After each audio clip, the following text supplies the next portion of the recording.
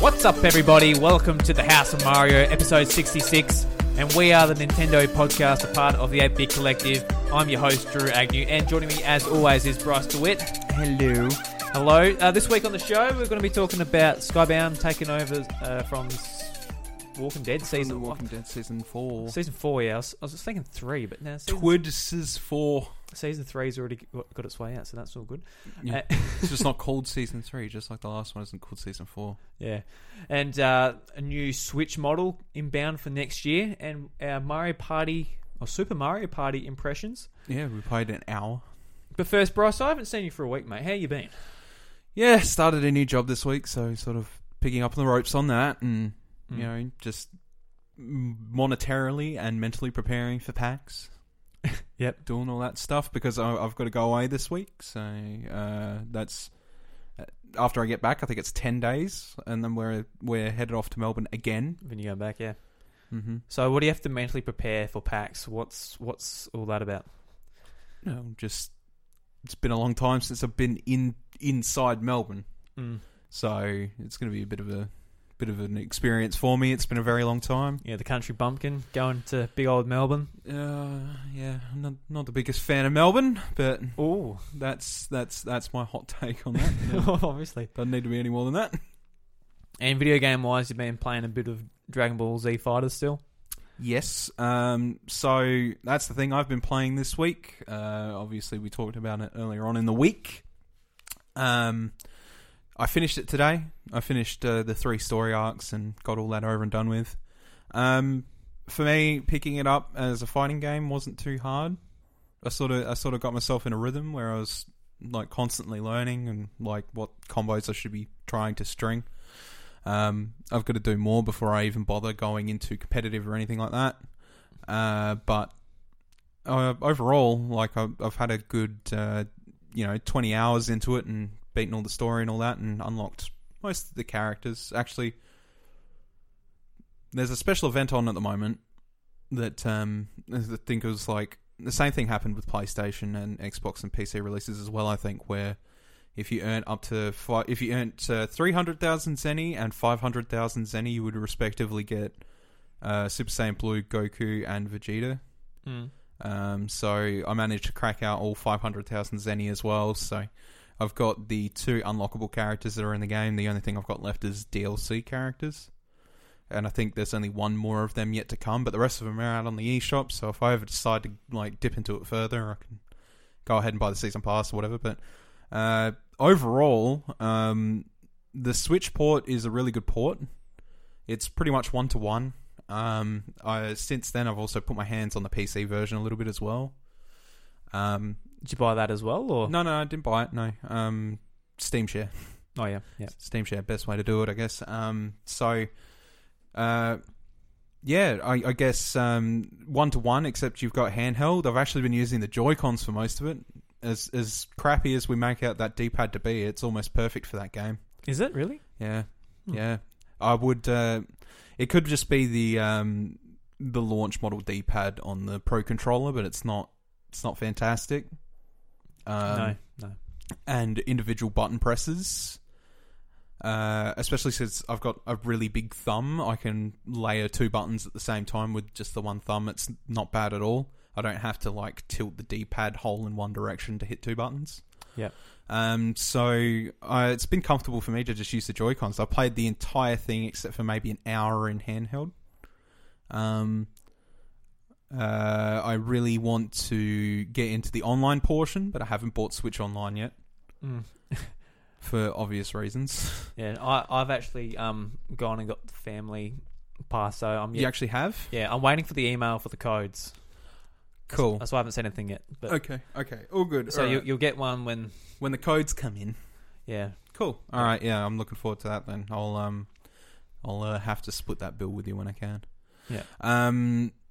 So obviously the rest of the codes we'll give out in the Discord or whatever we decide to do with it, and I'm sure you'll hear about it at a later date. Best way to... Yeah, Jamie's already snagged one. He sent me a message. Oh, cheeky lad. So just keep that in mind. If you haven't gone and bought the online service already, we'll be giving away some passes in the Discord as a thank you to the listeners. So if you're not in the Discord, you should join the Discord and jump in. I'm not sure if it's relegated by region. That's the only. Yeah, I'm not sure either, but yeah, probably the best way if you're after to be a part of our family plan, just either jump into the Discord, which is in the show notes, or go on Twitter and just direct message me. Actually, probably an easier way as well. Just while I was speaking of the online service, actually, I'm a bit confused how it works. Have you tried to go online with Splatoon or anything without it? Yeah, I did.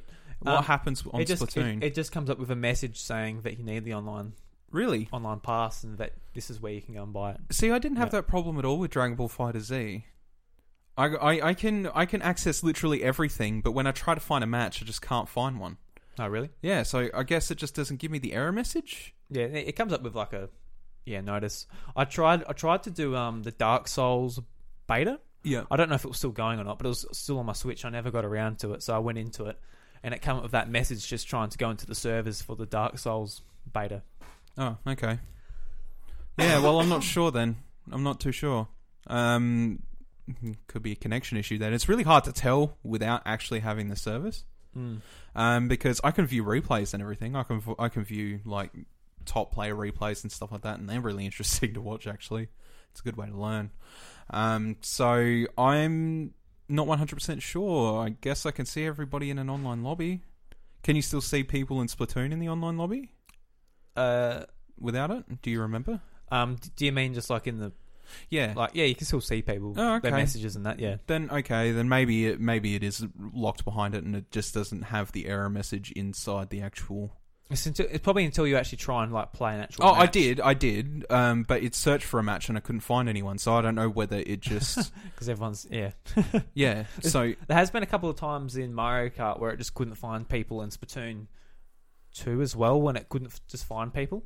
Right. I don't know if that's because my time of the day I was playing, which was yesterday on the weekend. It shouldn't have been a problem, but I don't know if this is I don't know how much of a drop off Nintendo's seen with people on their servers because of this. Yeah, see, I'm curious about that myself. Like, I see people running around in Dragon Ball FighterZ because obviously you saw it. There's a lobby system. Yeah. So when you're in that online lobby, it's the same thing as Splatoon. People pop up, except they can actively move around and they I played the beta for it. Yeah, they chat with each other and all that stuff. Yeah. So you know how that works. Like that works. It works exactly the same. Still, it's just when I queue up for a match, like. I've had it queued for like 15 minutes at a time and can't find anyone, and I'm not sure whether that's a restriction of the online service stopping me from doing that, or, yeah, I honestly don't know whether it was an afterthought thing where they're kind of just like, well, we were supposed to add this in, but we're shipping the game now because it come out so late. I guess. I don't know. I suppose when you send me off that code, I'll be able to try and figure it out, but that's all I can do until then, is run around and spam emotes. Otherwise, I'll probably just be practicing. Overall, probably give it an 8 out of 10. It's a really solid fighting game. Really easy to get into.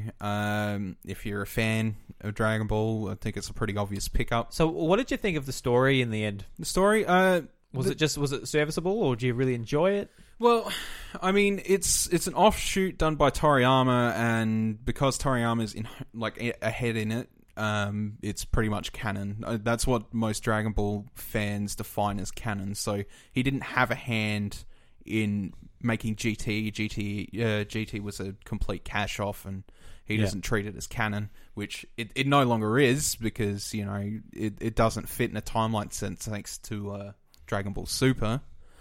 I think the story was pretty alright. The 3 arcs is just 3 different viewpoints. So you've got the hero's viewpoint, the villain's viewpoint, and the android's viewpoint. It mixes up the story a little depending which route you go, because the start changes. Instead of your soul being linked to Goku, your soul gets linked to Frieza, or your soul gets linked to Android 18. Yeah. And then that's where it goes from there. overall, it's a really short and really shallow story, but like I was a real big fan of the Android Saga in Dragon Ball Z. 18, 17 doing their thing, Future Trunks coming down and, warning Goku having his heart attack, and then that moves into the Cell Saga. And because I'm a fan of that and the androids in general, I quite enjoyed it myself. I'm not sure if it's for everyone if you're looking for a whole new slice of Dragon Ball content, but it's because like the game is made by Arc System. So if you know anything about Arc System, BlazBlue, even more recently BlazBlue Cross Tag, they're really solid fighting games and they know how to do it correctly. They've got their replay system down pat. You can view replays and people can place stickers on the timeline sort of thing to like interact with it. You can hit a button and it shows you the exact things those players are doing at the time on their control sticks and buttons. Okay. So it's like real-time tracking. That's cool. So you get to learn like a couple of neat combos if you watch it correctly and stuff, which is really cool. And yeah, overall, the only thing I haven't done, I guess, is probably just the combo challenges and the hard modes of the arcade. But other than that, yeah, I've plowed through it. I'm ready to sort of put my hand in competitive fighting, and Look out. I'm excited to. Bryce is putting his hand in the ring, ladies and gentlemen. Because the difference between BlazBlue and something like Dragon Ball FighterZ or Cross Tag, which I treat them as completely separate entities, even if Cross Tag has the BlazBlue name on it. BlazBlue is a lot more complicated. There's a lot more micromanagement, a lot more stick tuning and stuff like that. It's a fighter that kind of requires a pad. But I don't feel that way about Dragon Ball FighterZ, nor do I feel that way about Cross Tag. The controls are a lot more simplified, and it's more about how you manage the moves rather than execute them. If that makes sense, like you've got to juggle a lot more often and stuff like that, and switching is pretty important. Using your supers at the right time, knowing what every character's super does, it's pretty important. It's pretty well popularly played. There's actually a tournament going on in Australia for the Oceania region. It's sponsored by Bandai. You going to enter? Huh? You going to enter? Oh fuck no. I will never beat some of those people that I've watched on replays. But not with that attitude. Come on. Well, shut up. But like I think the tournament's held in Melbourne or something like that, and the grand prize is $5,000 for. Oh, nice. Yeah, good couple rounds of Dragon Ball FighterZ. So. I hope that the game keeps servicing the way it does, because it's honestly a really good fighting game. It's not like Smash Bros, where annually we're just super hyped up. It's one of those things that will probably only ever come around once, and I really enjoy the game, and having it portably is so great. I can just go anywhere with it. So yeah, 8 out of 10. Switch ports on par with everything else, and yeah, overall just good game. Yeah, good game. Since I've renewed my subscription, I've been playing some NES games, mainly Mario Bros 3. I was playing through this on the weekend. On Saturday I was tired. I wasn't really in the mood for something big, something big on the PlayStation, or really starting anything on Switch. I've got plenty of games I need to get to on Switch, but yeah, I just couldn't be bothered, for lack of a better word. Yep. So I went to Mario Bros 3 and I just started playing that just because it's comfort food. Yeah, exactly. Familiar with it. Yeah, it's Mario Bros 3. Yeah, exactly.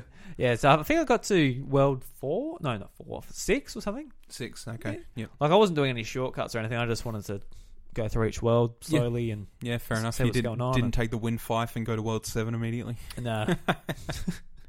Why not, Drew? It's just such, I don't have to say too much about this game, but such a good game. I love it so much. It's just so... Oh, Mario Bros. 2 is great. Yeah, I'll never understand how some people place it over World, though. I much prefer World to 3. Could just be me. I think World's got a hell of a lot of charm and, access to Yoshi and all that. And Star World was blew my mind when I was younger and stuff like that. Oh, yeah. Didn't me too. Yeah. So... it was just a mind thought there, I guess. Every time I hear about Mario Bros 3, I can't say that Mario Bros 3 is a bad game or anything. Like, it's definitely an amazing game. Well, Mario World's definitely an evolution of Mario Bros. 3. Yeah, absolutely, yeah. I think some people just might prefer the simplicity, or maybe just the way Mario Bros. 3 handles overworld. Maybe. Because Mario World's a fair bit not floatier, but it's it does feel different. It definitely is different. But I maybe the haunted houses and stuff like that they added in. I know that haunted houses can be a pain in the ass sometimes, or whatever. Then you've got Star Worlds, and there's the optional Koopaling. I just think there's a lot of charm to that game in general. Except for the fact that what was it last year? They figured out that glitch that you could beat Mario World, and I think it was like 46 seconds. Wow. Yeah. 46 seconds. Yep. Requires one execution of a glitch on the first level. See, all these and it's so very specific, I wouldn't bother trying it. all the speedruns, it's like, how the hell do you finish it that quick? And you see, oh, there you go. Well, it's just like, I think the glitch is like something along the lines of, you have to hatch Yoshi, affix the camera a certain direction, jump on Yoshi, run, pick up a fruit, swallow, grab a red Koopa, fire a fireball so it kills something at a very specific time, eat the coin at a very specific time, and then it rolls the credits. Just out of nowhere, the screen just goes black and then it rolls the credits. It's really weird. It's really strange. Yeah, like I played World before I played Mario Bros. 3 as well. Yeah. So I don't know. See, I played 3 before I played World, so I'm in the opposite direction. And I think World was just a better game. Yeah.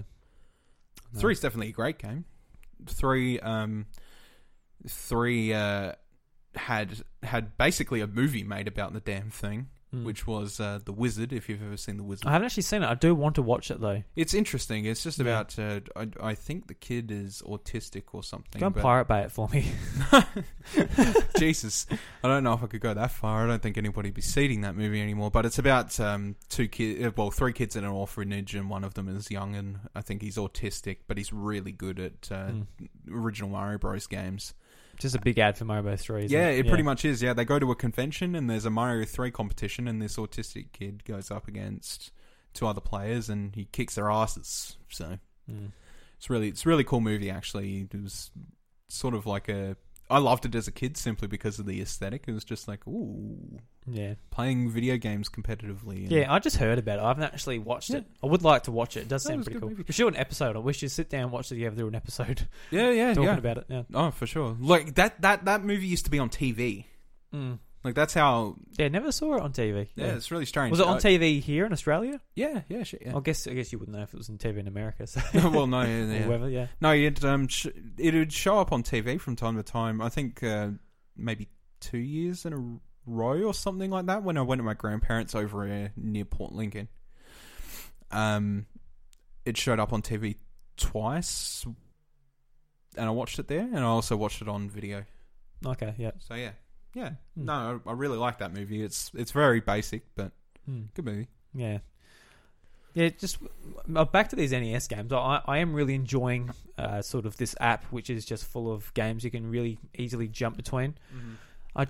Every time I load it up, though, I just wish there were Super Nintendo games there, and 64 games there, and like a bit more than just what there is. But it did take me by surprise, though, how much I actually enjoy having the NES games. Just it's handy easily jumping between them both, and keen to play some more multiplayer with you too eventually. Yeah, true. Yeah, actually, while we're on the final subject of playing things this week, there was one more thing I did. What'd you do? I did some digging because earlier this year a Ocarina of Time randomizer came out. Okay. So, like the very popular Link to the Past randomizer, it randomizes where every single item that you could possibly have on Link is in the game. The randomizer has a bunch of options or whatever. So I gave it a crack, and some hilarity ensues. I tried a couple seeds, and I actually played one last night. The first one I played was 3 hours, and I got a bow in the first chest I opened. But on the other side of that, there's also the bad seeds. Last night, I was around at a friend's house, and I was like, got to try this randomizer. It's fun, I was trying to give off a good vibe about it. I think he's playing it today, so that's shows that this wasn't a completely bad experience. But what we did is we sat down. We had 3 people there. We decided 3 numbers each and put them in a particular order. I was just like, I called out one number, and we went on until we had 9 numbers. And we got the worst seed imaginable. It was awful. I think just about every chest we opened was either a piece of heart or a rupee.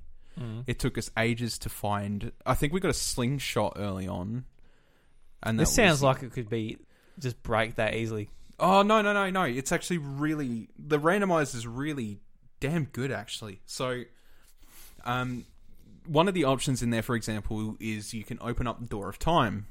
So you don't need to go collect the spiritual stones, but you might still have to go back to those dungeons. Yeah. For something. So basically what happens is that you can split it up if you want so that only the child items are randomized and the adult ones are randomized. Or you can blow that Door of Time open and randomize everything across both timelines. Jesus. So you can find a slingshot in the middle of the Spirit Temple or something like that. And I like doing it that way because it means that I can go to Adult Link and then mess around with things as Adult Link as well as go back if I find something useful in Adult Link timeline. It's true random, which is really fun. But it makes sure that you are able to beat the game without glitches unless you allow it to. So if you're like... there's an option there that says something along the lines of ensures that you can beat the game but does not ensure the items are within reach. So that means generally that if the randomizer knows that there's a glitch spot and you can get up there using glitches, then it will put an item in that chest. So if you know your way around Ocarina of Time really well, you know how to do the super slide, the bomb jumps, all that stuff. You can randomize it so you can do that. Or you could just be a basic bitch like me and turn that off because I'm not... I love Ocarina of Time and played it so many times, but I'm not that in tune with the glitches. But it's definitely a really weird way to experience a Zelda game. Just imagine like a Link Between Worlds, but instead of renting from Ravio, those items were just in random places. Yeah. That sounds interesting. Yeah, it's definitely really cool. I really like doing like the Pokemon randomizers. Mm-hmm. Playing these games you've played a million times and you're really familiar with, but putting like a random twist on all, I think it's really fun. It is, yeah. It's like with Pokemon, you can make Pokemon have different like random moves, like random abilities, like just random everything. Mm-hmm. And you can make it random to the point where the sprite doesn't even matter. Yeah, because you might a Pikachu might come up, but it might be a fire type with surf and no whatever. Like it doesn't make a difference what the actual Pokemon is. No, yeah, exactly. So I like turning it back a little bit.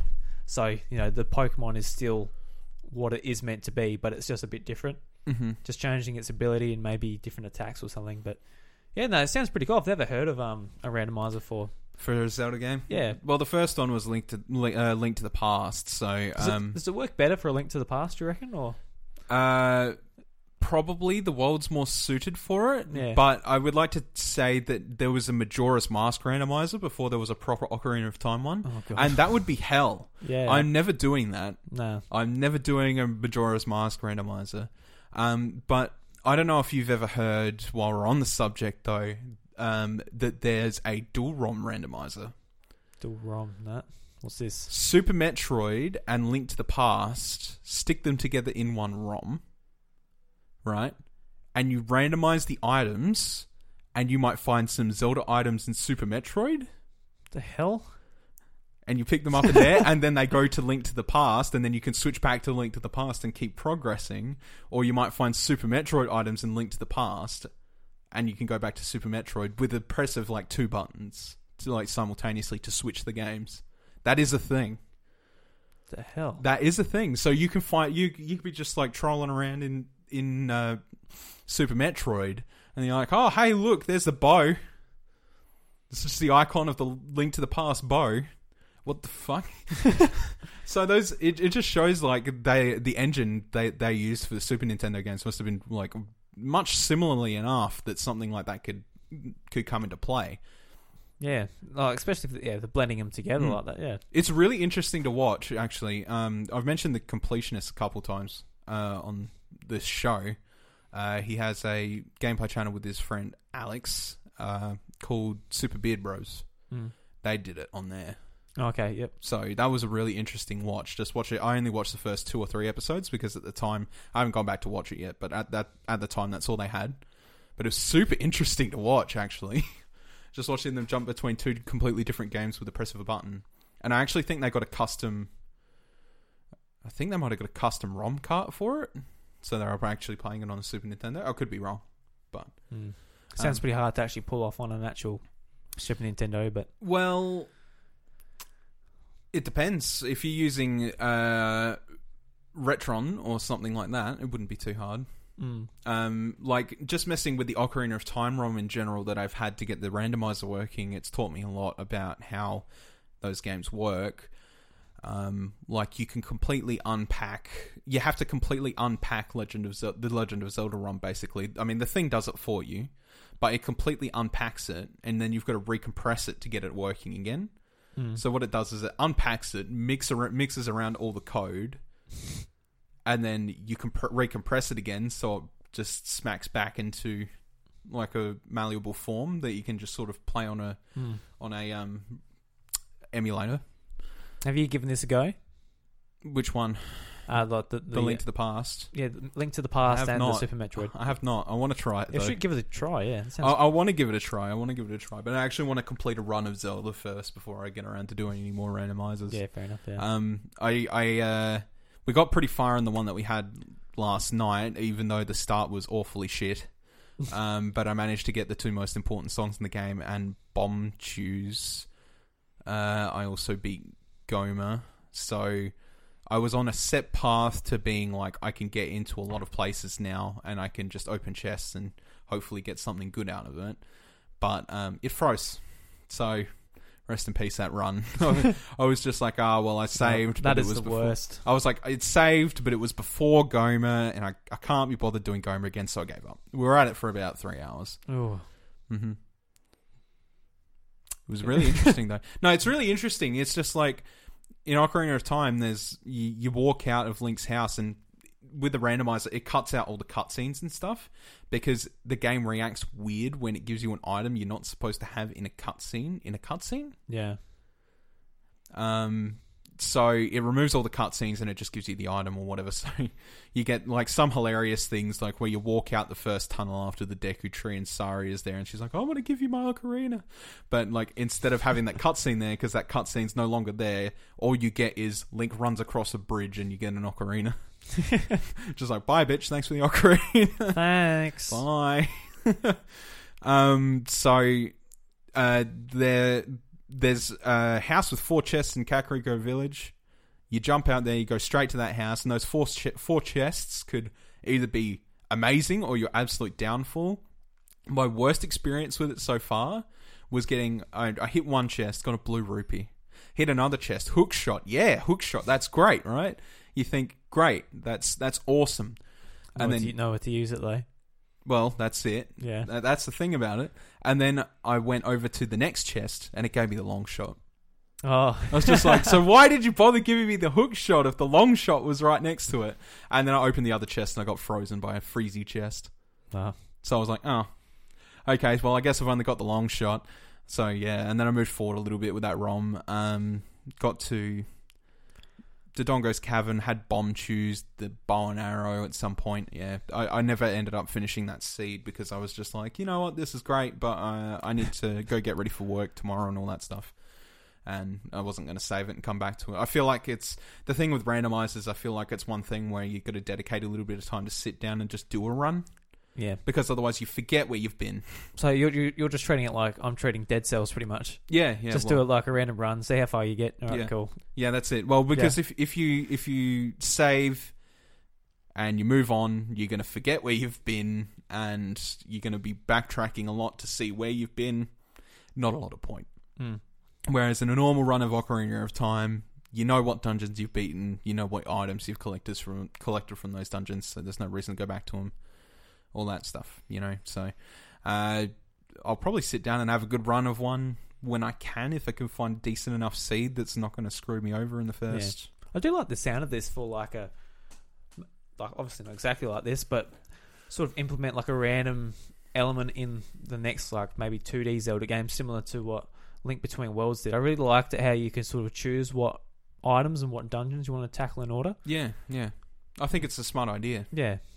I'd love to see something like that hop up, but I don't know how they would handle it. Maybe not literally, every chest is random and stuff like that, but yeah, maybe give you maybe make it so that like you go to a dungeon, you open the item chest, they'll have a specific item chest or something like that in the dungeon, you'll get a random item, and then you're just like, well, I can't beat this one.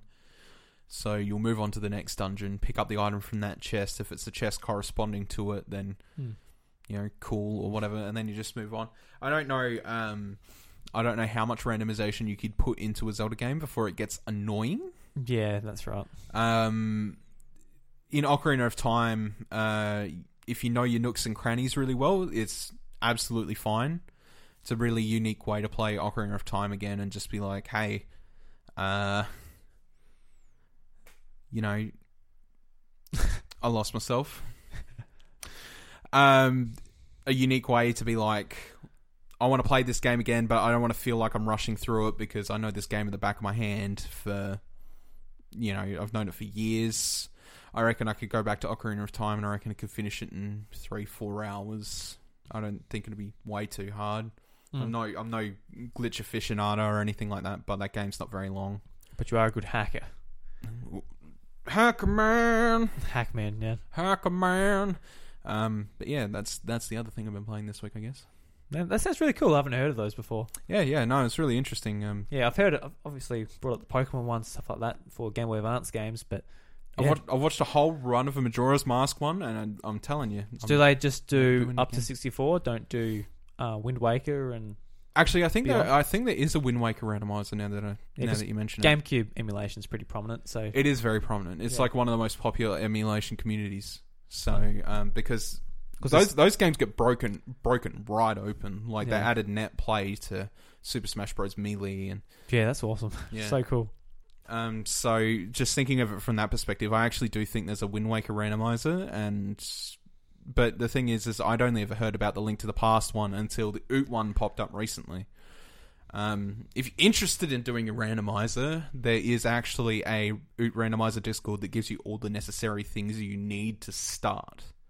Is that where you got yours from? Your stuff? Yes. Yeah. It gives you a really, really neat emulator that works perfectly with a randomized ROM and all that stuff, and perfect because the typical emulator, Project 64, which is what most people know for Nintendo 64 emulators. Yeah, yep. It does not like those ROMs at all. No, it crashes half the time and does really weird things and doesn't really work. But okay, yeah, if you look in the right places, you can find yourself a really decent emulator. I mean, they give you the optimal one in the Discord. They also have the Zelda ROM, the specific Zelda ROM you'll need for it. They'll give you a link to the patch or all that stuff. So yeah, cool. Yeah. I might give it a try one day. You need to actually finish Ocarina of Time normally first. Yeah. It's not that long of a Zelda game. Fucking stuck in the water temple, dude. The water temple's a piece of shit, but if you use a guide and even if you've just lost yourself, just use a guide and then follow the steps of the guide and then just get yourself through that hook shot. Or use a glitch to get over to the boss door once you've got the boss key. That's also an option. And they're not, like, some of those aren't even hard. It's just like, hey, look, you put down a bomb and you hold shield and backflip at the right time and you backflip a really long way. It's not, yeah. Yeah. So we talked about The Walking Dead final season being cancelled a couple of weeks ago. As of today, Skybound has come out, and this is what they've said on Twitter. We're so happy to announce that we've reached a deal with Telltale Games to allow Skybound to continue The Walking Dead the final season. Let's wrap up Clem's story right. More details to come soon. Thank God for that. Thank God for that. I don't know how Telltale were like, we can't... How they started a season of something of such importance as The Walking Dead, and then just we're gonna do Minecraft story mode with the skeleton crew. Not gonna fulfill the people who actually paid for this season. So this is from Greg Miller. This is a statement he got from the game studio. They said, "Hi there. At New York Comic Con, Robert Kirkman confirmed that Skybound has taken ownership of Telltale's The Walking Dead, the final season, and will finish the season. Skybound will work with the members of the original Telltale team to finish the story in a way that the fans deserve." So it sounds like the original team is coming back. It's not just them picking it up. Hopefully this means they'll get their severance, get wages, make a living so they can pay their rent and all that stuff. Well, I bloody well hope so. Yeah. Because if that's not the case, if they're just making the game and the workers still aren't getting anything from it, I don't feel like I'll care that much. No, well, they deserve. I feel so sorry for the workers, and it pisses me off a lot. And I'm glad that companies like Ubisoft reached out to them. Just thinking of it from the perspective of these people are now. Some of them are still without jobs and all that, and some of that crew is probably The Walking Dead, obviously. Knowing that another company is going to work with them, and hopefully they'll have some sort of stability at least for the next 6 months. Then it gives them time to do what they need to do. So I'm glad that they've picked it up, and hopefully we'll see a good end to Clem's story. Yeah, absolutely. I think it's needed. Like that game, like that series is going to end, but it's also going to end correctly. So I don't want any devising from the original plot. I want them to keep the original story, and hope that everybody gets the ending they deserve. Anybody that cared about that series. Yeah. I feel like with The Walking Dead Season 1, I really enjoyed it, but I fell off just through Telltale's sort of... Like, with Season 3, they just made it like new characters. They kept introducing new characters instead of just sticking with Clementine. Season 2, it was acceptable. Yeah, but Season 3 wasn't really. Like, I didn't even play Season 2. I wasn't even interested. Well, no, because Season 2... minor spoiler alert, but Season 2 has Clem and Kenny involved. Yeah. Whether you know that or not is, obviously subjective. Kenny from South Park, if you don't know. Anyway, I still think that there's plenty of... it's not the complete original cast, but there is members there. I don't know if you've watched anything in Season 4, but... no. There is somebody in there from Season 1 that you'll never know. Clementine. Yes. Yes. And I just think that Season 3 was such a massive disconnect because the only two relatable characters were Clementine and a baby. Yeah. So, and if you don't know who that baby is, then it doesn't really matter to you. Which, I don't own Season 2, but after Telltale went blammo, I was like, well, I'm not investing money in these games ever again, so I caught up on Season 2 and watched through a playthrough of that. Yeah, now Season 2 was pretty decent, but yeah, it's good. It's just I understand because I played the first season and I grew so attached to most of those characters, but I feel like Season 2 is setting it set the path for the next two games after it in quite a big way because it's in relation to AJ. Yeah. So AJ is an important plot device halfway through 2 onwards because Clementine has to take care of him. The roles reversed and she's now the she's adult. Yeah, she's slowly becoming Lee in that respective. So that's great and everything, but Season 3 was introducing literally pretty much brand new head characters. I feel like they were just trying to fill it out at that point. Yeah. And obviously now they're at the point they are like, all right, let's finish it. Yep. Listen, you could completely skip Season 3 and you wouldn't see any difference, really. No. It's such a filler season, it hurts. It's really not that good. But season 1, season 2, because it still ends with Clementine and AJ, you know, it does that's fine in season 2. But in season 3, it's basically like, hey, I'm going to throw this ball, and it basically just does a loop-the-loop and hit you in the back. That's exactly what it does. Like, there's almost no importance at all to what's happening with Clementine. It just adds more to a backlog of, man, I had a fucking bad day. You know? So, you know, let's just treat season 4 as season 3. So if you played season 2 and you enjoyed season 2, then play season 4, ignore season 3. Season 3 is really not. I'll definitely recommend, if you haven't played season 1, it's still on the eShop at the moment. It'll probably stay there. Yeah, there's no reason to pull that down because it's a full product, but definitely go and get that, because that is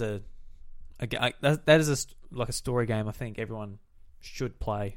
Oh, it's brilliant. It really, and I see season 2 of Batman has dropped onto the eShop as well. Yeah. And I had a big problem with the first season because they're asking $63 for it. Yeah, which is ridiculous. Like they're asking $30 $30 was it 35 or 33, whatever it is, for season 4 of The Walking Dead.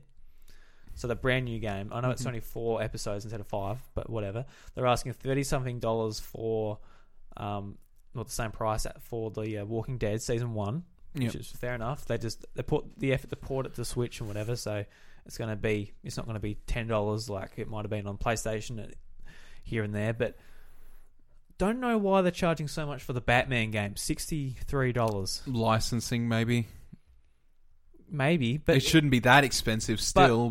But on PlayStation and that, it launched at maybe 40 at most, 30 something.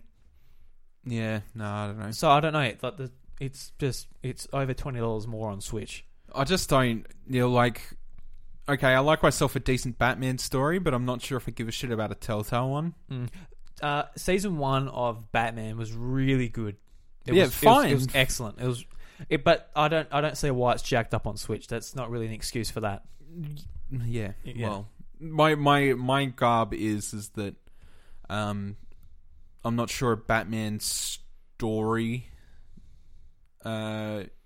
without any of the additional bits completely enthralls me, but that's coming from somebody that played the Arkham games. The extra bits? What do you mean? I mean like the fighting and all that shit. Oh, yeah, okay. You know? Yeah. I played the Arkham games. The Arkham games were so well received until after the second one. Arkham Knight, yeah. Arkham Knight, and that's where it fell off the hood because of the absolutely terrible launch. It looked like to be... The problem is like, after Arkham Asylum, we saw Arkham City, and we're like, oh my god! And then it come to Arkham Knight, we're like, this looks dope! And then it was awful. But Arkham City is a brilliant game.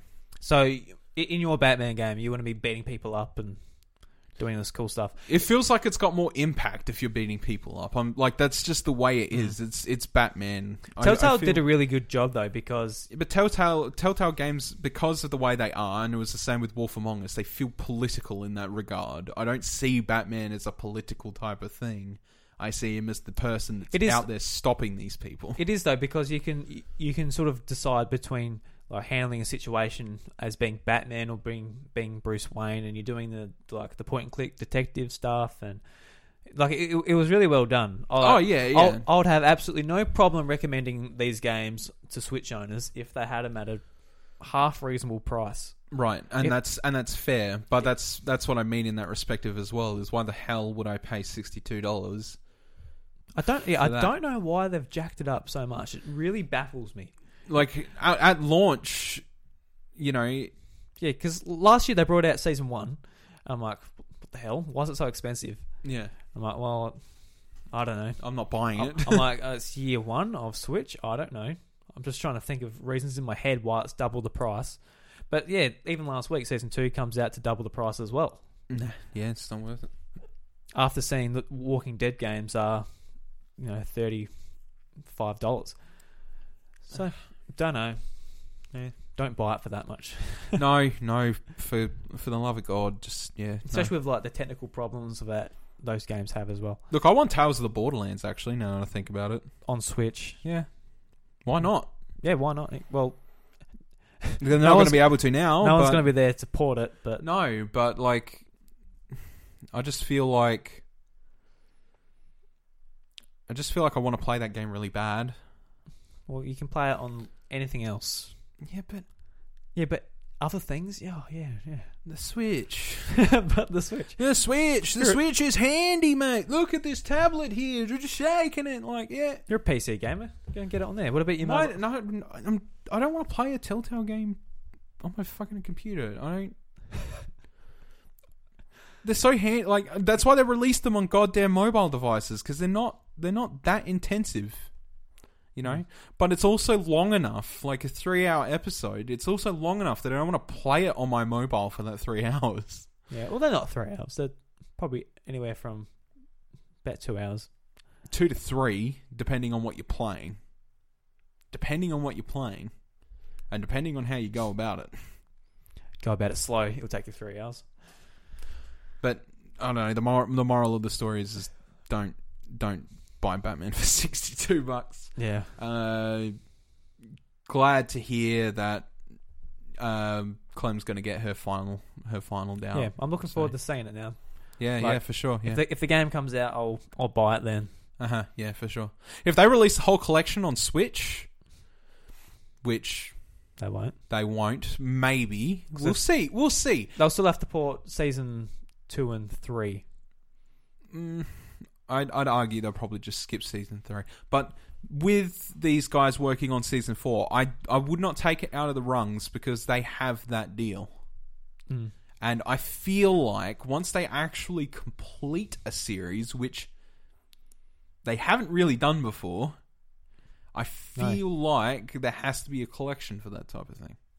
Yeah, there should be. It just depends on the situation of where they are. Because Telltale's obviously not, there to do it anymore. It depends if they got to make money back somehow to pay their debts. Yeah, so even if a different studio's handling it and they're just getting profit off of the IP itself or whatever. Well, maybe all these people will run out and get Batman for $60 and they'll make it just a fistful of money. So stupid. I'm so disappointed in that company. I was so invested in them with like Wolf Among Us and stuff like that, and now I'm never going to see that again. No, you're not. I remember after playing season 1 of The Walking Dead, and I said, I'm going to follow this studio. Like every game they release, I'm going to go and play it because I loved it so much. Yeah. But then they just brought out so much stuff, and so much stuff which wasn't even up to the quality I was hoping for. No. Like Guardians of the Galaxy. I really like Guardians of the Galaxy. I really like Telltale games. Looking at that game and especially hearing what other people said about it, I'm like, nah, don't even worry about it. Like just the way it was present, like the presentation of the game, it just wasn't up to scratch. Like the technical prowess of it all, and the writing wasn't necessarily there either. I'm like, don't worry about it. Game of Thrones wasn't. I'm not Game of Thrones at all, so you couldn't have got me to buy that game. I thought Game of Thrones was alright. Jade played Game of Thrones. She actually enjoyed it. Right. Yeah, it should be Game of Thrones. She actually didn't finish the last episode though. We never finished the last one. All right. But Game of Thrones was. I know that wasn't everybody's cup of tea, but I thought Game of Thrones was okay. It introduced characters that weren't there before, which was a little bit confusing. Yeah, but when they have to though, because people are dying left and right in that series, so you can't do too much. But for the most part, I enjoyed it. I guess like it felt like a Telltale game. It felt like a Game of Thrones story. Yeah, so that's fine. Yeah, and Borderlands obviously really good. I didn't care about Borderlands story wise until the Telltale game. Batman, really like Batman. Yeah, Borderlands is a really fun game though. I want to play that. I really need to play that actually. Not just I want to. I really need to. Borderlands. Tales from the Borderlands. Yeah. You haven't touched it, have you? No. And I like Borderlands. I'm a big fan of it. I still haven't played the pre-sequel either, but that's because most people are just saying, just don't worry about the pre-sequel. Yeah, Australian developed. Should support it. It's a pre-sequel. It's a pre-sequel. I was interested enough in it, but it's just kind of like if people tell you after you've played 2 really good Borderlands games, if people tell you that the third one's not that great, then it doesn't really lift your spirits. Just makes you want to go, because it's a game where you can. Borderlands 2 is a game where you can progress. You know, you're always progressing as long as you're killing things and doing whatever. So I'll just play more Borderlands 2, right? Like that's the downfall. The pre-sequel's not any good, then people tell you it's not any good, then it doesn't. Same thing with the Telltale games, eh? Yeah. So, looking forward to Season 4. Hopefully it's good. Hopefully the workers get their severance and a bit of money to keep living. I'm not sure they'll get their severance, but no, here's hoping. No. They're trying to, trying to sue Telltale, but if they've got literally no money to give, there's not much they can do about it. Yeah. So... Bryce, there's rumours going around about a new Switch model coming out late next year. Personally, I'm like, yes, there is a new Switch coming eventually, I dare say. Whether it's next year or 2020 or whatever it is, that doesn't surprise me much at all.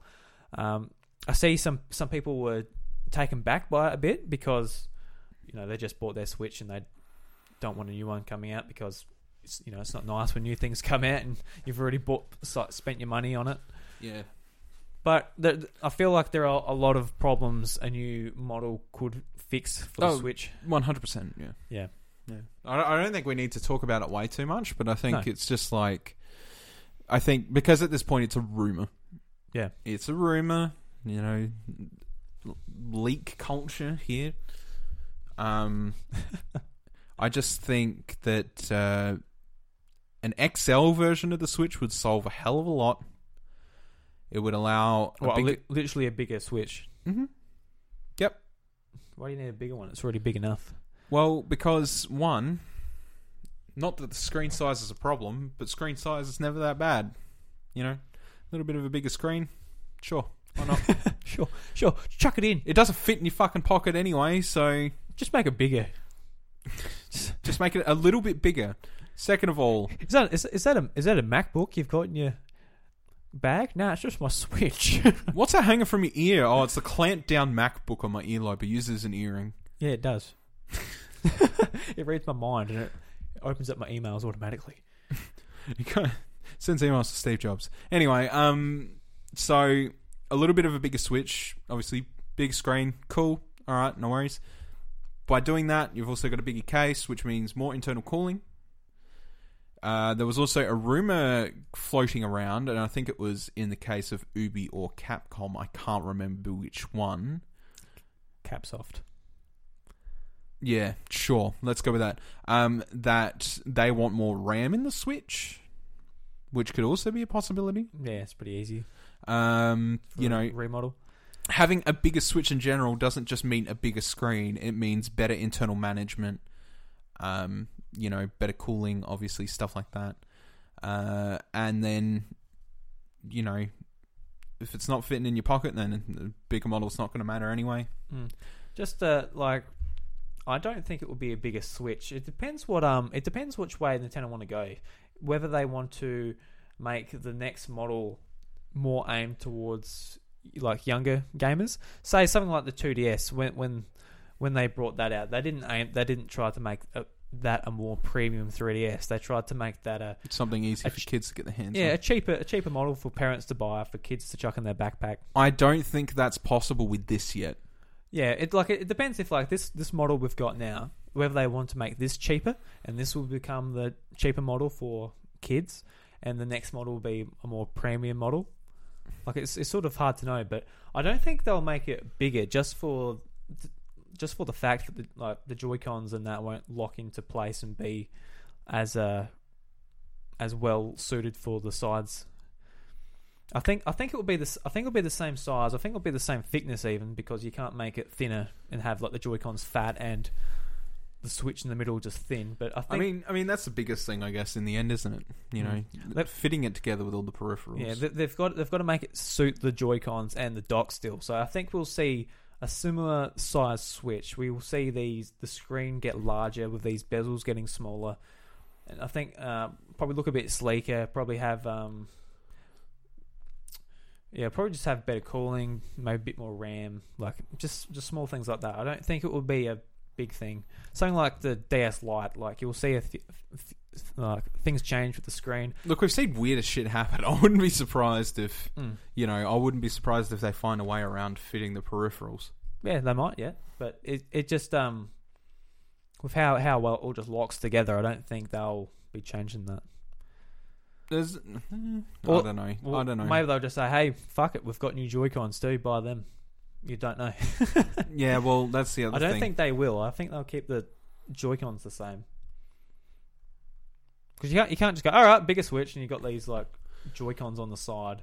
So what if there was like a new mold on the sides or something like that handled the Joy-Cons very similarly matter, and then they sort of just spread out to hold the Switch?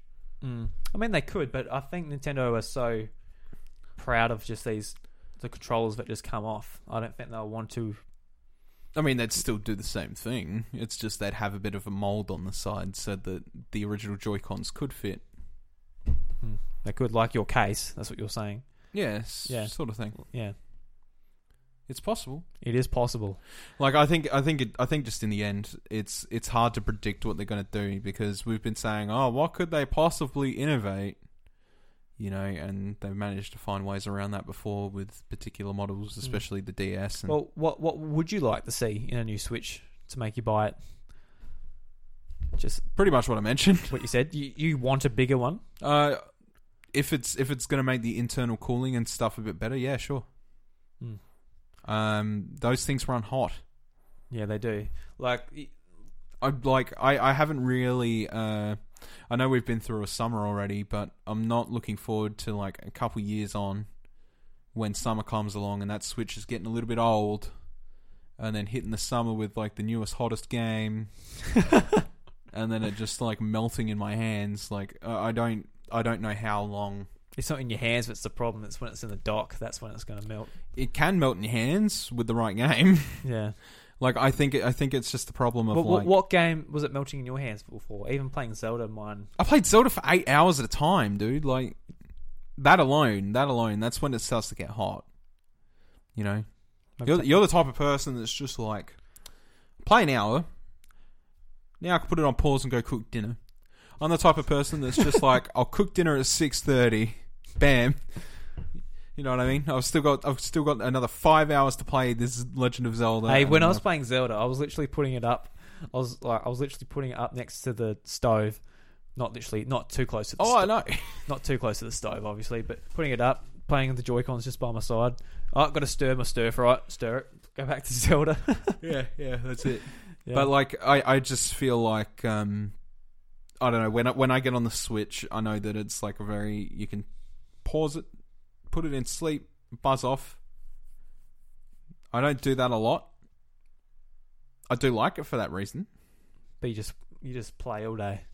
Like, if I want to sit down and have a gaming session, I sit down and have a damn gaming session. Like, unless it's something I can put down really easily, or Fortnite or something like that. I was supposed to bring my Switch around so I could show you the dog thing too, but I forgot. Oh, the dog thing. You should have shown me the dog thing. The dog thing. You want a pet dog on your back? I do want a pet dog on my back. There you go. Something like that where I'm just like, I'm playing my Battle Royale game and I jump in and then I get 5 minutes and somebody hits me in the head with a rock. I don't know. And then I'm just like, cool, alright, well I'm dead. Fine, I'll put it in sleep and go do what I need to do.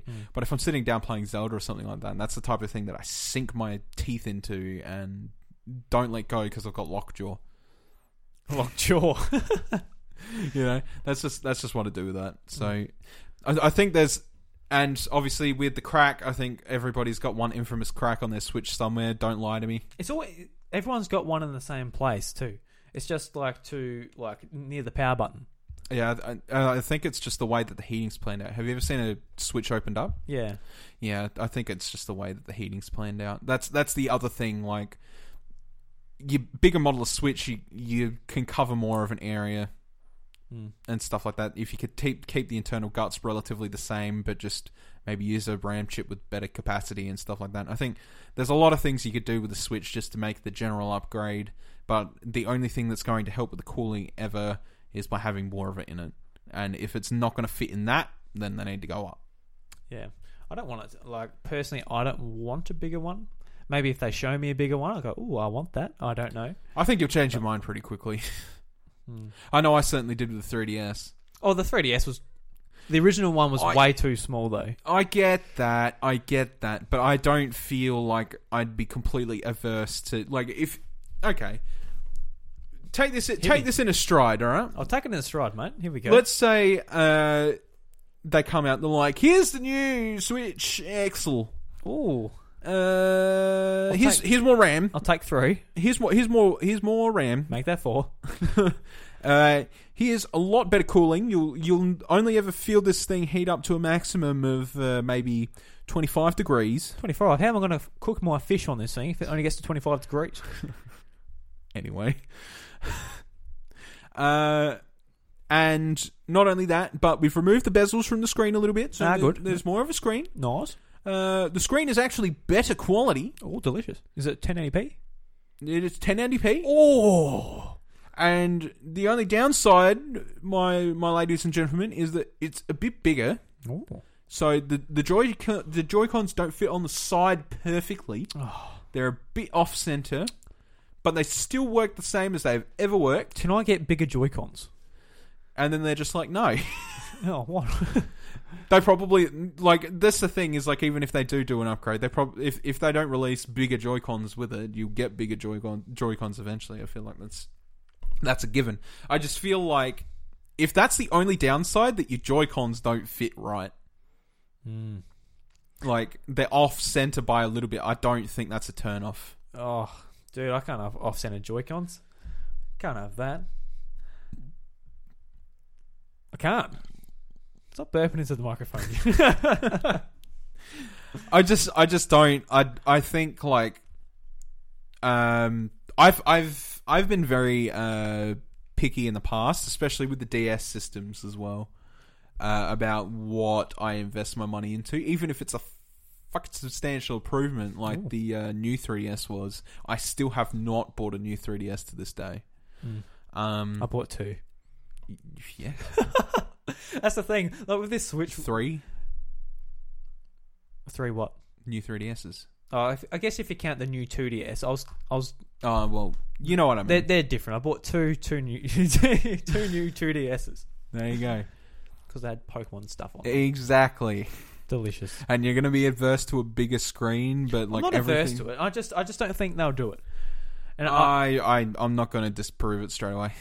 I think we'll end it here. I think they're going to get rid of these bezels. The screen is going to be bigger. The thing is going to be the same size. They're going to do whatever technical stuff inside to improve the cooling, so we're not getting the cracking and the warping, because you can't really have that. That's not a thing that should be happening. And hopefully just some upgrades, maybe a bit more RAM and a bit more horsepower. I think not much more, but I think we will see. I think the issue with these things is their size in the end, and it's not because I want a bigger screen. It's because this thing is fucking tiny, and there's no way around that when you get down to it. They can make the components smaller, but then they'd be using completely new hardware. Well, they got a new Tegra X2 chip. Maybe that will run cooler if they could use something like that. That might, but that's still going to be a massive internal upgrade that'll probably be on par of going from a PS4 to a PS4 Pro. And then it's going to be a shit ton of money. Yeah, see, I don't even mind. I don't mind having a huge Switch upgrade. No, I don't see the need for a huge Switch upgrade. I don't want to see this. I want my Mario Party looking twice the graphic. I really do not want to see this this trend going into next console generation where everything has to have a Pro version. You're definitely going to see it. I don't want to see it. It's the norm now. I hate to tell you. The norm? I mean, it's happened for one generation. Yeah, it's got. We will see. We will see. We haven't been through multiple generations of it yet, but I swear to God, if it happens, I'm not going to be very happy about it. And if you're going to announce a Pro and you're going to announce a smaller edition console or whatever, fine, announce them together and then people can buy the Pro or people can buy the smaller edition, whatever. releasing the Pro and the One X like 4 years down the line. You're going to have those consoles for another couple years before next generation comes out. You spend a shit ton of money just on Xbox this generation. A lot of people are like, oh, why'd you spend 1.5 grand on your PC there, Sonny? By the time you bought multiple Xbox consoles or multiple PlayStation consoles, you've paid for a PC. And when you've paid for a PC, you can literally just be like... I don't want to hear about your PC chatter. Listen, I don't want to hear your PC Shut chatter up. here, bros. You go into next generation, you're like, I replaced one part for $500. There you go. Instead of buying a normal edition console and waiting 4 years for a fucking Pro console. Exactly. You spend $500 on one part, and you spend $500 just going from the normal PlayStation to the PS4 Pro, where you trade in the original PlayStation and you get your money back, and it's only like a couple $100 upgrade.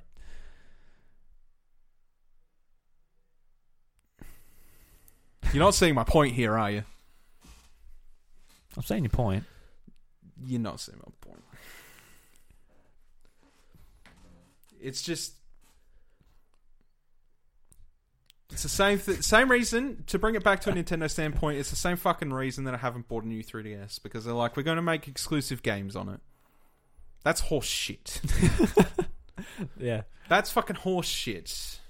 Especially the Super Nintendo games being exclusive to it. You want to... That's like, there's no reason for that. There's no power reason. Prime example on the main systems, PUBG. You would not play that on a normal Xbox One because it won't run on the fucking thing, but it's not Xbox One exclusive, sure. You'll be running at 15 FPS. Buy an Xbox One X to play this game in perfect crisp quality like you want to be playing it. That's bullshit, and that shouldn't be happening. But you know what isn't bullshit, Bryce? And it's completely fair? Super Mario Party. So just before I knew this was going to be a segue. Yeah, well, got to get you off the fucking PUBG. We're not talking PUBG at the House of Mario Bros.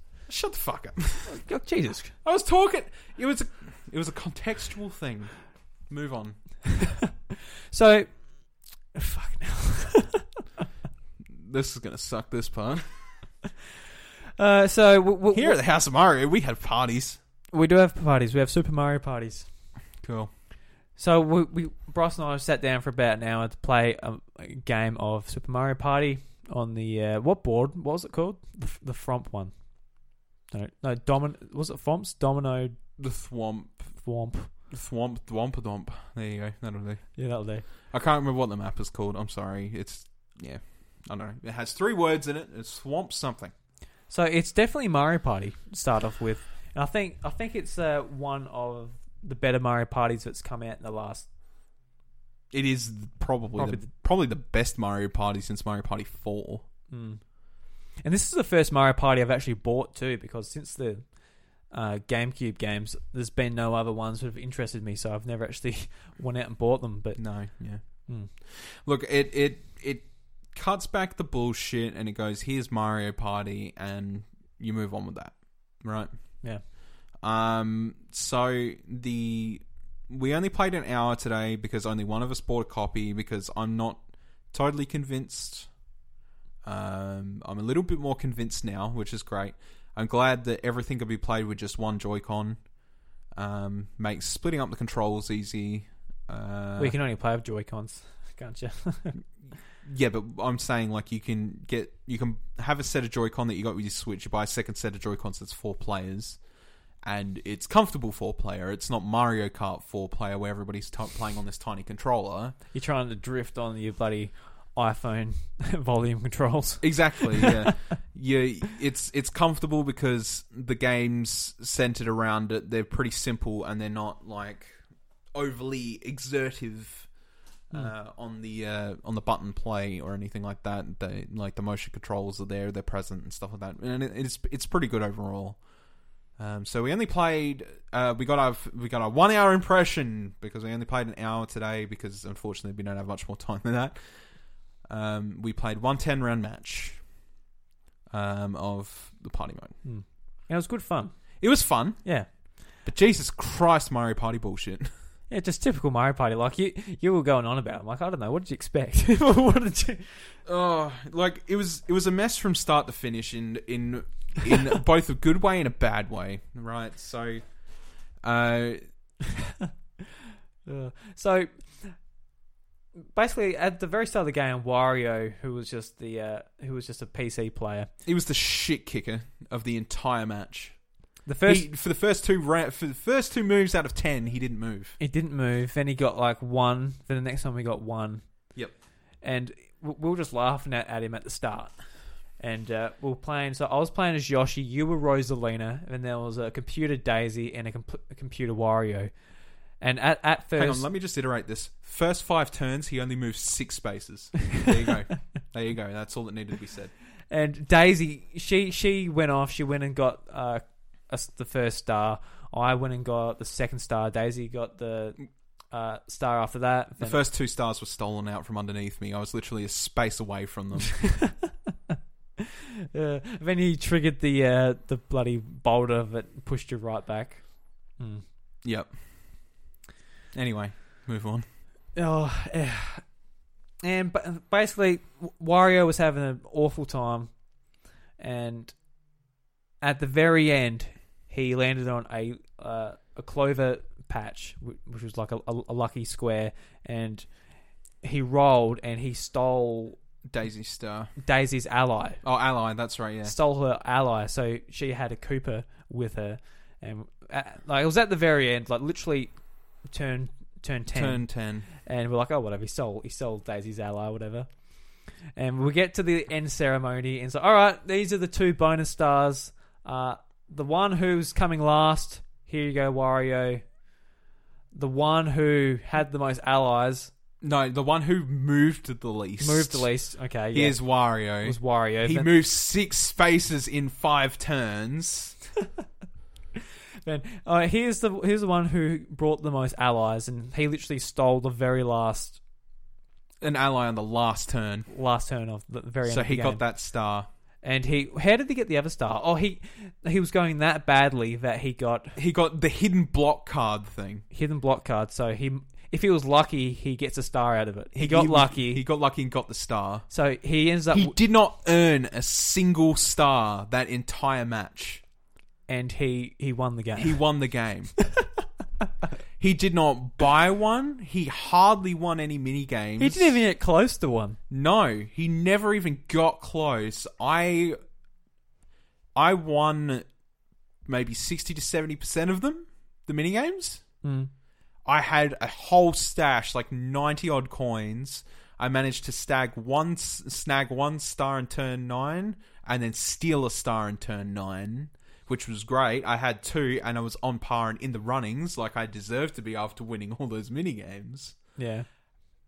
And then it was so friggin' surreal because it's like turn 7 or 8 or something like that, and Toad's just like, oh, let's ask the Thwomp who's gonna win the game, and he's just like, I have a hunch it's Wario. So Wario gets this card. He plays that card. He gets the star he has a chance for. And then he gets both the stars at the end of the thing. And the end of the thing, it was literally for the worst performing possible rewards. So the least moves, and what was the ally one? Yes. Yeah, who had the most allies. Yeah. And he stole that literally at the very end. He won. He won by a whole star. I just think it's funny. I'm like, I just expected it. I didn't expect any less. No. Look, I was peeved because I was performing so well, but getting undercut so hard. And then I finally made it on par, and then Wario, who was in last place for 8 out of 10 turns of the game. He didn't move any more than 6 spaces in the first turn, but somehow ended up placing first. Well, haven't you heard of Tortoise and the Hare? Don't make that joke here. This was not a Tortoise and the Hare moment. This was just bullshit. Because Wario cut himself short twice in the beginning because he decided, in case you're not caught up with it, every character has their own unique dice. So they all get sort of like their own special ability in that sense. His is he can roll high numbers or he loses coins. So he lost coins twice and then he rolled a 1. And that was the first move was on turn 3. He rolled a 5 after that, Wait. Yeah, I think so. I can't remember what he rolled. Doesn't really matter. Remember. But within the first 5 turns, he moved 6 spaces. So it was bullshit. I after the match, I was just like, right now, I know I'm not playing 10-turn Mario Party games ever again. Or do you reckon 20 turn would fix that? 20 to 30 turn, sure. Nice, a 2 hour. I don't think I even got around half of that board in those 10 turns because I got sent back so much by bullshit. Actually didn't know. No. I made it around half that board. That's it. Daisy made it around twice though. No, she didn't. She made it around once. Oh, she kept running herself in circles. That's right, at the end. She kept running herself in circles. So I only made it around half the board in 10 turns. And that's because I kept triggering traps and bullshit happening, and it wasn't a hell of a lot of fun. But I just feel like if you're gonna play a game of this Mario Party, it needs to be a minimum of 20 turns, because otherwise you don't really get to do much. And then like if you perform really well and you're doing really, really well at the game, then you have more of an opportunity to earn stars. Wario did nothing the entire game within that 10 turns, pretty much, and he won. I love it so much. It's just so dumb. Like, then that's bull. What did you think of the actual mini games? Oh, fun. Yeah. Just a classic Mario Party. Some just use the Good stick. Mario Party, not bullshit Mario Party. Yeah, some just use the stick. Some use the motion controls. I quite like how they use the Joy-Con. Yeah, for sure. Yeah. It's just, I think it's just more akin to home Mario Party for me, which is Nintendo 64 and all that. Yeah, sort of going back to... I feel like maybe they stripped back some things a bit too much. It could be just me. I've only played the one round so far, but I feel like when you look at Mario Party, I know that, Bowser's an option. Like, he's a character option in this game and stuff like that, but landing on a Bowser square in Mario Party 64 games and stuff like that, it was such a big deal. You're like, oh shit, what's going to happen? It's like, oh, he's going to give me 1 million coins, and then he just like jumps up. You're like, oh, he didn't give me anything. Yeah. There was a bit of an element with Bowser in there. They replaced Bowser with Kamek kind of in here. I don't feel it grabs me the same way, maybe. But overall, like, at least it feels like Mario Party that I know now, if that makes sense. Yeah. I don't You're know. not riding in the car all together and just crap like that, yeah. Yeah, I don't know where they were going with any of that, honestly. They kind of just... Mario Party went down a massive drain for ages, and like... I don't know what drove them so far into that pit that they just couldn't get out of it, and then up until now... Did Nintendo make summon a demon and make a soul sacrifice or something? Because most of the games that are coming out now are pretty decent. They must have, and it must be the reason. And I mean, it's bringing back some series that were kind of almost dust to time. Mario Party is one of the biggest ones, which is almost out the window, really. It's had 12, 13, maybe 14 games in the series now. That's a lot of games, and like probably about 50% of them were not played. No. I'll just go on about a couple of the other modes I played. Yeah, we just played the classic Mario Party, but River Survival. So you're all together in a boat together, and you're trying to hit the balloons and dodge the terrain, and that in between you're playing mini games. And what I like about this is you're all working together, and the mini games also are basically you guys working together to try and get more time, so you can have enough time to get to the end. Right. I really liked it. I only played with CPU, so I didn't have like a heap of fun. I was just playing it to get the idea of what it was, but I liked it. I think it'll be a fair bit of fun. Sort of, you got 4 people, and you're all sort of trying to work together to paddle this boat and not hit things. And Soundstage, it puts all the mini games as it makes them all to like a rhythm game. Yeah, which I really liked because I love rhythm games, and I think this will be a lot of fun as well playing. with 4 people as well. I think like a lot of the modes, I feel like it adds enough variety instead of just doing, if you don't feel like just doing the board games. Yeah. And I haven't had a chance yet to play online, but from what I've heard, it's pretty bare bones, I think. Pretty bare bones. Which is a shame too, because if you're paying for it, you sort of want it to be a bit up to scratch. But look, I know that people really want like a online capable Mario Party. I'm just not sure it'll work really well. I feel like there's a bunch of games in Mario Party that are sort of Twitch reactive. Yeah. So I'm not sure if it's 100% necessary. And also, disconnecting from an online session sucks.